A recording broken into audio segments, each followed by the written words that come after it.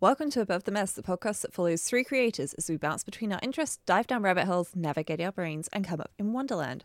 I'm Rosemary Orchard, and I'm joined today by Maddie and Izzy. Hi. Hello. Hey, y'all. How are you two doing? Are you excited? Have you been doing things? What's up? I have been doing lots of things and also not doing lots of things, but that's fine. I've been working a lot on consistency and routines, and it's a constant battle of always telling myself that it's you commit to something and then you lapse on it, but then you recommit, and it's not you commit, you lapse, and you give up. Mm-hmm. And on that note, I'm starting piano lessons again, which I'm super excited for. Congratulations on piano lessons. They are lots of fun. I did that for years at school. I always wanted to take piano lessons and never did. So I'm kind of jealous. Are you doing in the home or going somewhere else or Zoom? What's going on? I'm going somewhere else. I had been doing them over Zoom like a year ago, but it turns out that as someone who's very new to piano, getting that feedback from someone in person is really valuable. And so I'm excited to be working with a person face-to-face on this. Yeah, I can imagine, especially with things like hand and finger positions and so on, that can easily get lost in translation over Zoom. But I definitely Absolutely. I definitely like what you said about it's not about giving up when something lapses, because that's definitely something I struggle with at times. And actually, that kind of brings me to my quick check-in for today, which is I set time tracking on fire. So I was listening to the most recent episode of Cortex, at least at the time of recording, and something that Mike and Grace had really resonated with me, which was they'd never cleaned up their time tracking system because they'd never had to move apps. And I was like, well, I'm not moving apps, but I can just delete everything in it and start over. Because this way I'm hopefully going to have a better system, because I'm just trying to review what's going on at the moment so I can make some better plans for my next year. So yeah, I set everything on fire and started over, and I'm dancing on the ashes of my former time tracking system and setting all the things up again, which is quite exciting. Nice. Sometime we're going to have to talk more about time tracking and what you get from that, because that's something I've never tried, but I think that's for another show. Definitely.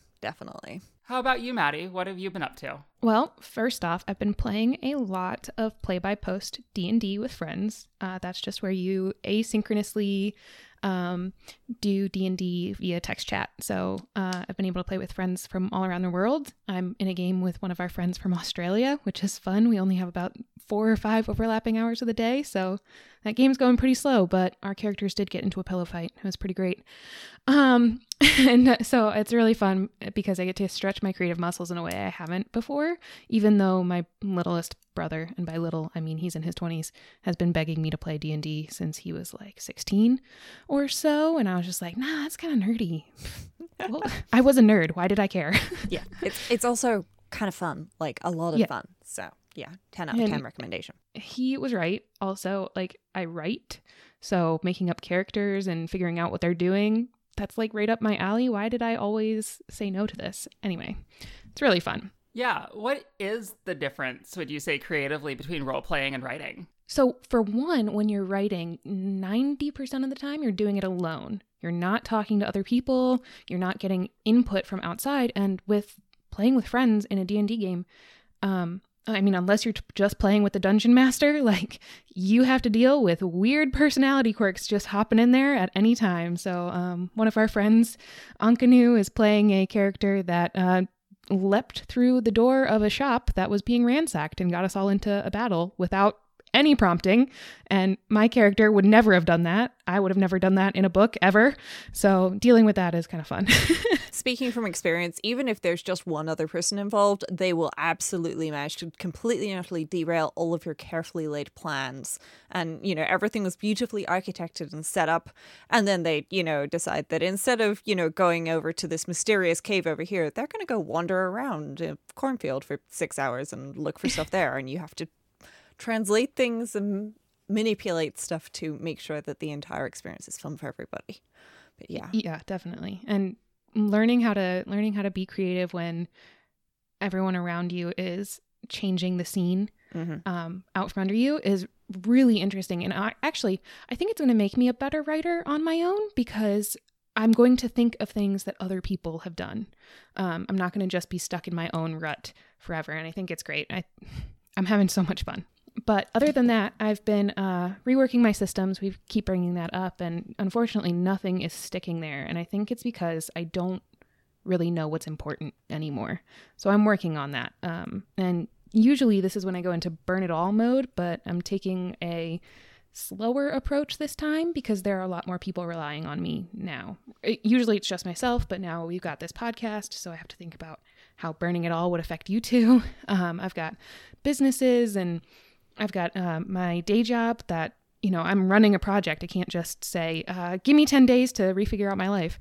So, so yeah, I have been taking a really slow approach to thinking, how can I get somewhere where I feel like I'm on stable ground? That is definitely a challenge because, you know, everything that somebody else can say or suggest as well does not necessarily translate directly into your own life because they have their own preconceptions and perceptions of things and how they work, which makes it sometimes, you know, sometimes having an outside perspective can really give you really good insight to get you straight to the heart of the matter. And sometimes it just means that you're kind of looking over the top and you don't see it entirely. So that is definitely a challenge I can understand you having and, you know, wanting to find the right way to deal with it rather than just tackling it any old how and realizing after the fact that maybe that was a mistake. I've always found, like, the question, what are my priorities, is a deceptively hard one to answer. Oh, yeah. Like, Oh, yeah. There's stuff that comes up immediately, but a lot of those things aren't the priority, they're the implication of the priority, or there's priorities that really overlap to the point where they're the same, or they're really conflict and go in completely different directions. How have you been really figuring out what your priorities are? So yeah, that is the biggest problem for me as well, because I mean, I think at the root of this is that I realized either my actions did not match my priority or my priority structure, or I was lying to myself about my actual priorities. Mm-hmm. So I sat down, and one of the first things I did was I just tried to pull out of my brain, what do I value in life? And I came up with a couple of things. And I know some books, like I think Atomic Habits and a couple others, recommend, you know, narrowing it down to 5 or whatever. But I just went until I couldn't think of any more. And if I'm honest, it was in the below 10 range of words that helped me define what really matters to me. And I ended up with words like fun, adventuring, creativity, and the big one, family.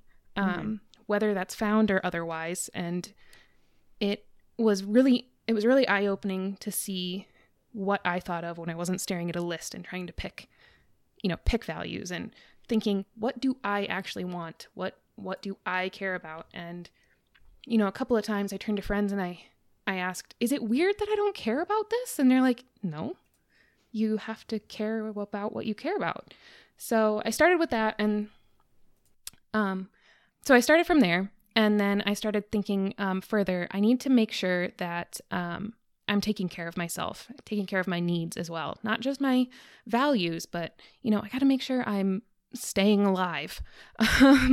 And my thoughts turned to, as they often do, Maslow's hierarchy of needs. It's something I learned about in high school psychology, and it stuck with me, especially because I think it's rather important when we think about society and ourselves. So Maslow's hierarchy of needs is actually a pyramid, and at the bottom, it's your physiological needs. So you need to eat, you need to sleep, you need to drink water.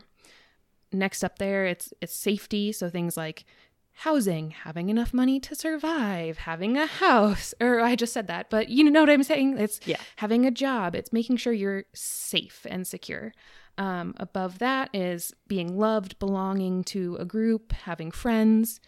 Above that, it's esteem, whether that comes from yourself or from others. And finally, at the top, it's self-actualization, which is just a big fancy word for wanting to love yourself, basically. So feeling like you know what you're doing in the world. And that has always been my goal, to know what I want to do, to be following that. So I thought about this hierarchy and my values and where they intersected, and I decided, okay, first things first, I need to be focusing on these things first. My physical health, whether I have a job, whether my budget is, safe. Those are health and safety. I have to think about my family, my friends. Mm-hmm. I have to think about what makes me love what I do, being creative, having fun adventures, all that, and go from there. And so I basically said, okay, these are my core priorities. These come in front of all else. If I'm not thinking about these, something has gone wrong.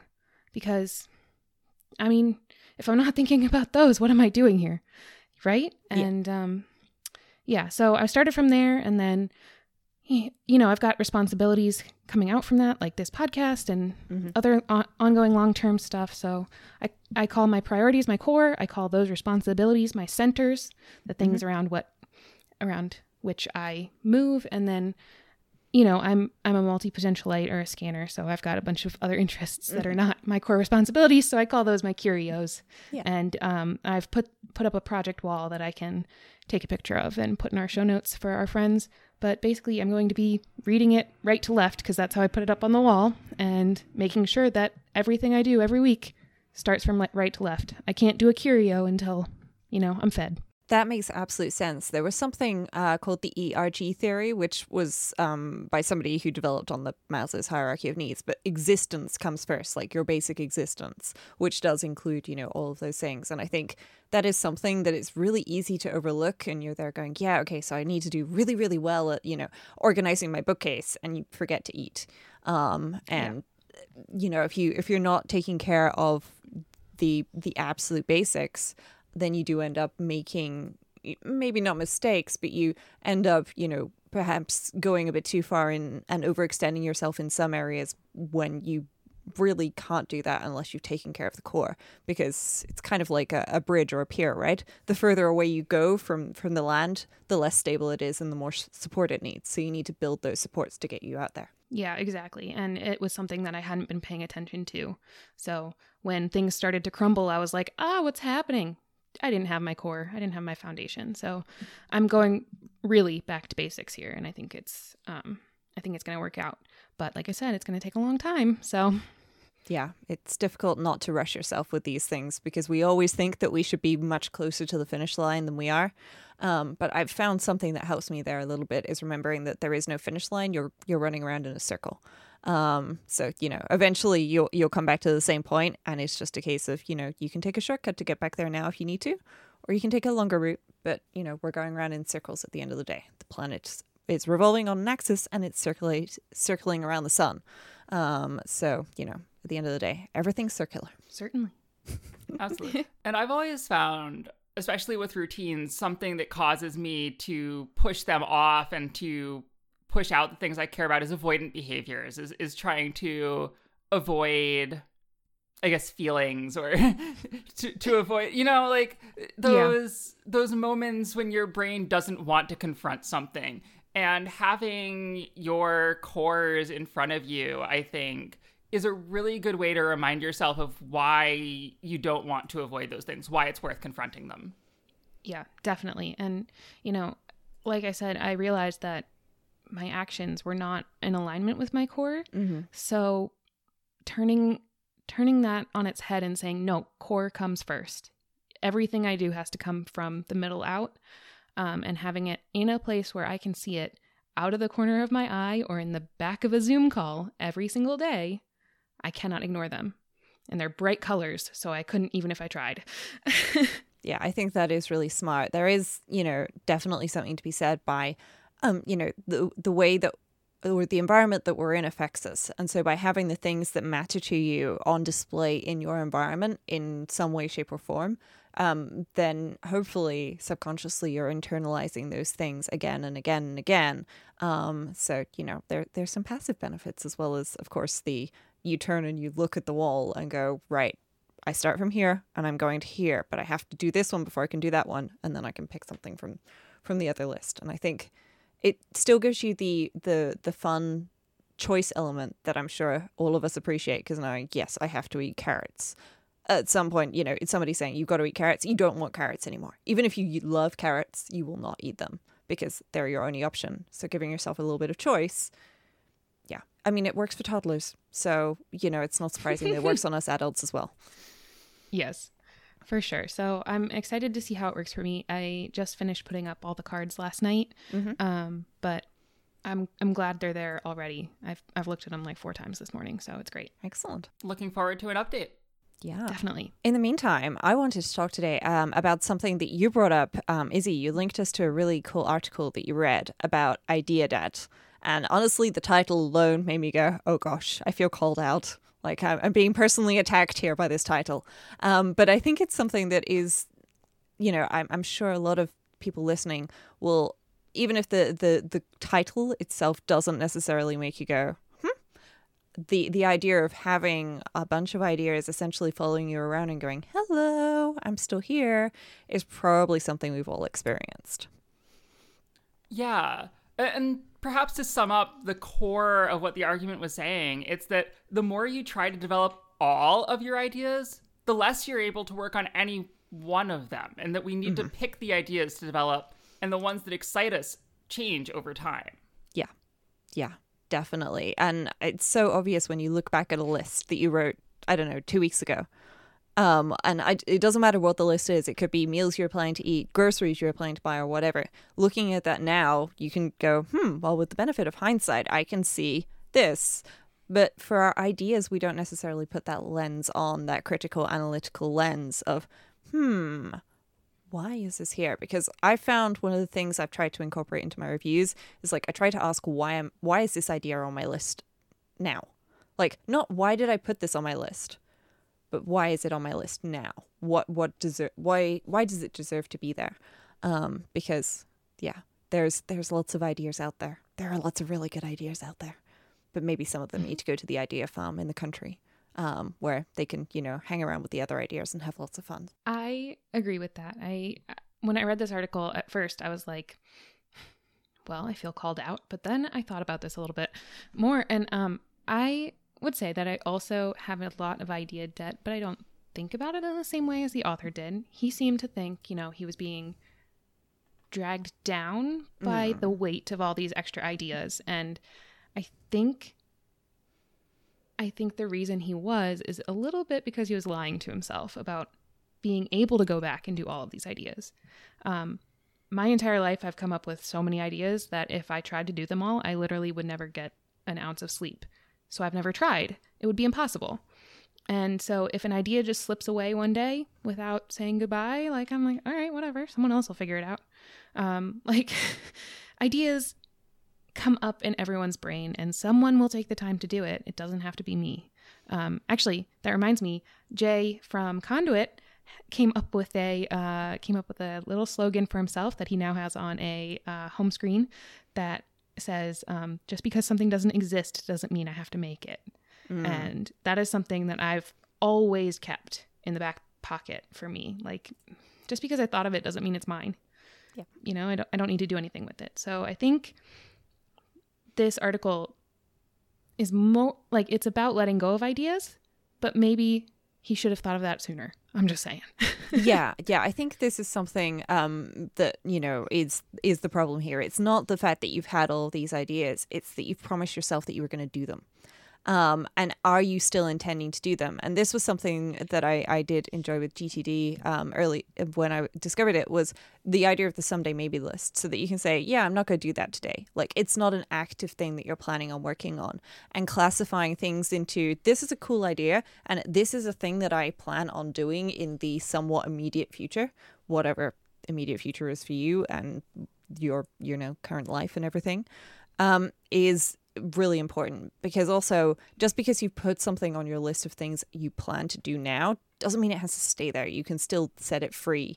And this, a lot of it is about making promises to yourself, and then in some cases it's the broken promises to yourself that are what's weighing you down, rather than the actual idea itself. Absolutely. We really have a choice in how we capture an idea, because we can capture the output of the idea. That we can capture, say, that we want to write an article that says this, or that we want to do a project that does that. And that is a bit of a commitment to the future that you may or may not ever come back to. But the other option is just to capture the part of it that was interesting to you. And I know the Zettelkasten method really boils this down to its core, but that you capture the concept at its core and the connections to other ideas, then when you actually want to write an article about something, what you have is not a list of unfinished articles in the past, but a list of connected ideas that may or may not connect to this new thing that you're working on. I agree. That's a really good way to look at it. And in fact, I think I might take this from you, Izzy, because as much as I say that I try not to carry around or think about idea debt in the same way, I realize that one area of my life I do carry around ideas the same way he was, and that was also in writing for me. And I wonder if it's something about the medium in that I've got so many story ideas hanging out in my Scrivener, in the drawer in my closet that has all of the writing. I moved it out of the trunk into a drawer. It's still there. I haven't done anything with it. But I mean, the outcomes that I thought of and have not worked on aren't going to get worked on either because the ideas are bad. I came up with them years ago and the person who thought of them is no longer me, or they're too similar to things out in the world already. But some of those have interesting roots. Some of them have interesting concepts. They just don't need to be in that story. Yeah. And I think I might take your advice and use this for myself. Yeah, there's definitely something to be said about having a separate system for ideas versus your active plans, whatever they are. And I think that is something that is worth looking at. This is one of the reasons why, in hindsight, looking at it, I use drafts to capture the things. I don't capture straight into my task manager because otherwise everything becomes a task or a project. And not everything is a task or a project. Sometimes it's just a note or thought. And then I realize that maybe I need to put this into an ideas list or something. And that is definitely something that I have benefited from over the years looking back at it. And I think I need to do better about analyzing things as ideas versus tasks or projects, because there were a lot of things where I realized the other day I was feeling really frustrated because I hadn't done something and it was really small, and it's like, oh my gosh, you were going to do this weeks ago, why haven't you done it? And the answer was, it was an idea and I'm not that interested in it anymore. Cool. Mm-hmm. So why is it still on the list of things in my head that I should be doing? Why is it still in my task manager? And so I am now building a series of questions into my review, which is like, what has changed since I had this idea? You know, what is the same, what's changed, and what is driving me to actually hold on to this? And how likely is it that I'm going to do this thing? Because if it's not at all likely, then yeah, I have a list. It's called former ideas. And it's things that I'm officially letting go of. And it means that I can just put things there and go, this was a good idea, but I'm not going to do it right now. So I can just write it down. And then I have the satisfaction of having written down the thing, but it's not in one of the systems where it's like, this is things that you might potentially want to do. These are the things that you are doing. It's a list of things at one point you thought you were going to do. And it means that I can still have it there. I can still search. I can still find it. But it's also very clearly classified as something that I am not going to do anymore. I could change that if I wanted to, but I don't have to. Definitely. As a scanner myself as well, Rose, I capture all ideas, and I used to, like you, put them on my task list and say I have to do this now because I thought of it. But when I discovered my favorite book, which will come up every episode, I'm sure, Refuse to Choose, in it, the author Barbara suggests capturing these ideas, all of them that you have, and taking the time at the end of that idea when it feels like it's petering out in your brain to ask yourself, why is it petering out? Am I running out of time? Am I running out of, fodder for this idea? Or am I now bored? Like I had the idea, I wrote it down, and I'm bored of it already? Fine, you don't have to do it. And having that kind of review as you're having ideas is also very important for this. And it makes it easier to not stuff that idea in a vault and carry it around with you. And I think it's important for not just scanners, but everyone. Like if you have an idea to make an automation, if you sit down and do it right away, it might never get used. I do that all the time. I'll be like, oh, I need a shortcut for this. And then I'm like, 10 days later, I haven't clicked on that button once since I made it. Yeah. I've also found that there's definitely a benefit in like just getting started on the ideas sometimes, because sometimes it is like there's something in my brain. It's a little gremlin. It's just there going, feed me, feed me, feed me. And what I've been doing is half-assing is the wrong way to put it, but I've just been getting a basic start on these things, because I realize that a lot of these things will never be finished to the point where everybody looking at them would say, this is 100% complete. There are no flaws to this. First of all, there's flaws in everything. And secondly, sometimes just doing a little bit is enough to let my brain let go. Mm-hmm. By getting, the basics of a framework for something out on paper, I can then go, okay, cool. And maybe I'll circle back to it in a couple of months, in which case I have an idea of how I thought it was going to work. Or I won't, because that was enough. And also, there are some things which are just by their nature an iterative process. You have to start with something to find where the flaws are so that you can improve on things. So waiting until you're going to be ready to sit down and create this perfectly crafted masterpiece doesn't work for those. And so by getting started, I'm getting the idea out of my head. It's becoming an actual thing in the wild that runs around and does whatever it's supposed to do. And then I can go back to it and improve on it if/when I want/need to. Because wants and needs, going back to Maslow's hierarchy of needs, the wants come afterwards, right? We have to make sure that we've got the basics done of what we need to do, which is maybe why some of these ideas follow us around for so long, because they are essentially aspirations that we once had and we're not yet ready to let go of. I agree. And I think, honestly, in the article, the author gets into this a little bit, that sometimes these ideas we're holding on to them because they remind us of who we wanted to be or who we thought we were going to be in the future. And I think that's something that a lot of people, including myself, really struggle with when they're letting go of past thoughts. Like, I'm trying to think of some, but I once had this harebrained idea to make an automation hub system, whatever, that could integrate with everything. And I have no electrical background at all, whatever. And also we've got, things coming forward. I carried that one around for multiple years. Mm-hmm. But I let it go as soon as they announced the, what's it called? Matter? I don't remember. Matter. Yeah. And I'm like, okay, there it goes. Someone did it. Thanks. But I still held on to it because I was like, I'm a techie person. I think this idea is great. I think it would make a lot of, people happy. It'd make me happy for certain, because as a less experienced home automation nerd than Rose, I am like, I don't want to have to think about whether something's going to be a home bridge item or a home kit or whatever and all of that. So yeah, I think when we get these ideas that make us feel as if we are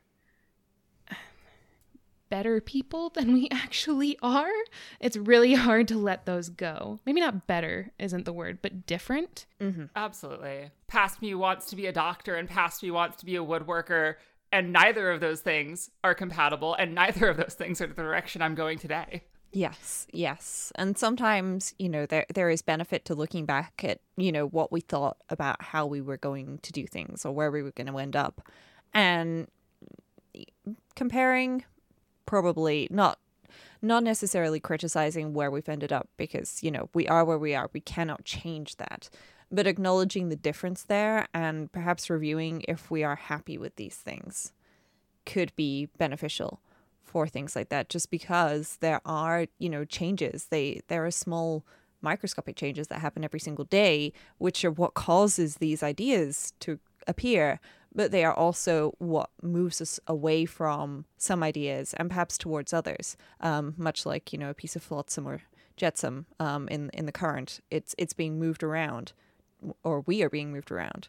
And then, we have to react to that. And there is no proactiveness that we can do against life happening in general. There's only proactiveness over the things that we can essentially control. Absolutely. And present us gets to take that bouncing around off of life and then look at everything we wanted to do in the past and say, okay, now I've had these experiences. What is valuable to me now? Mm-hmm. A lot of these things, maybe these ideas were valuable to us in the moment, but now no longer matter. But it's still sitting on our list of things to do for whatever reason. I actually want to call attention to something that the author said at the end of his article in relation to that. He was wrapping up the article and said, he said after a bunch of self-reflection, he was asking himself why he had accumulated so many ideas, and he basically just called himself lazy. And I want to talk to that man because, sir, you cannot do everything. You need rest days. Yeah. Focus and working 40 hours a week to write 7 articles or whatever you think you needed to do to use all those ideas, that's never going to happen, man. No. Don't beat yourself up if you can't finish an idea or if you don't even want to anymore. Like, he goes into some of these, they're not his ideas anymore. They're past him. So why is he beating himself up for past him not writing about it? Yeah. You're not that guy. Don't worry about it. And I just want anybody out there who feels like bad that they haven't completed every idea they've ever had. Like Izzy said, you can't do it all. Yeah, exactly. And we should not put pressure on ourselves to do everything. It does not make sense to. So at the end of the day, is the idea one that you want to keep? That's definitely a good question. And I think something to consider is not only to perform, as he suggests, last rites for ideas, where he puts them out into the world and shares them, basically says, like, I'm not going to work on this. Someone else can. If you want to, you can pick this up. One thing that, again, was mentioned in Refuse to Choose is being proud of your unfinished projects or your unfinished ideas, displaying them in a way that makes you happy. You tried this thing. You may not have finished it, but you tried it. She calls it the most boring thing in the world, the life's work bookshelf, or the personal museum, to show all the things you've tried and done and thought of. But no matter how boring no matter how boring the title of this activity is, I think it has some value. Appreciate what past you thought of. Appreciate what past you did, even if present you can't finish their work. They were part of you, at least for a little while. And I think having that kind of closure, it can feel really good. Yeah. To just say, you know, I worked on this, but I'm not anymore. But look, I did it. Yeah. There it is. This was a great article. Yes. Made us think a lot. Yeah, it did. I found several other articles because I was reading it. I was like, I'm sure this rings a bell. And it turns out that there was a Lifehacker article in 2017, which I am certain I read at the time because I was probably following Lifehacker a lot closer back then than I was now. And that led me to a bunch of other articles, which we can put links to in the show notes in case people want to read more about this from a different source to the one that got us started down this rabbit hole or this path, whichever way you choose to view that. But it's certainly, you know, at the end of the day, it's about accepting yourself and being happy with yourself and your accomplishments, because you are accomplishing things, even if that's admitting that you didn't finish an idea. This has been Above the Mess. I'm Maddie Van Houten. You can find me at flexpotential.com, Izzy at stardust.fm, Rosemary at rosemaryorchard.com, and the entire podcast at abovethemess.com, or on Twitter and Instagram at abovethemesspod. Feel free to shoot us an email or send us some messages. We love y'all's feedback and cannot wait to hear more from you. What are some ideas you have gotten rid of? Have a good fortnight, everyone. Bye-bye. Goodbye. Bye, all. Oh, hold on. The cat's in my personal museum.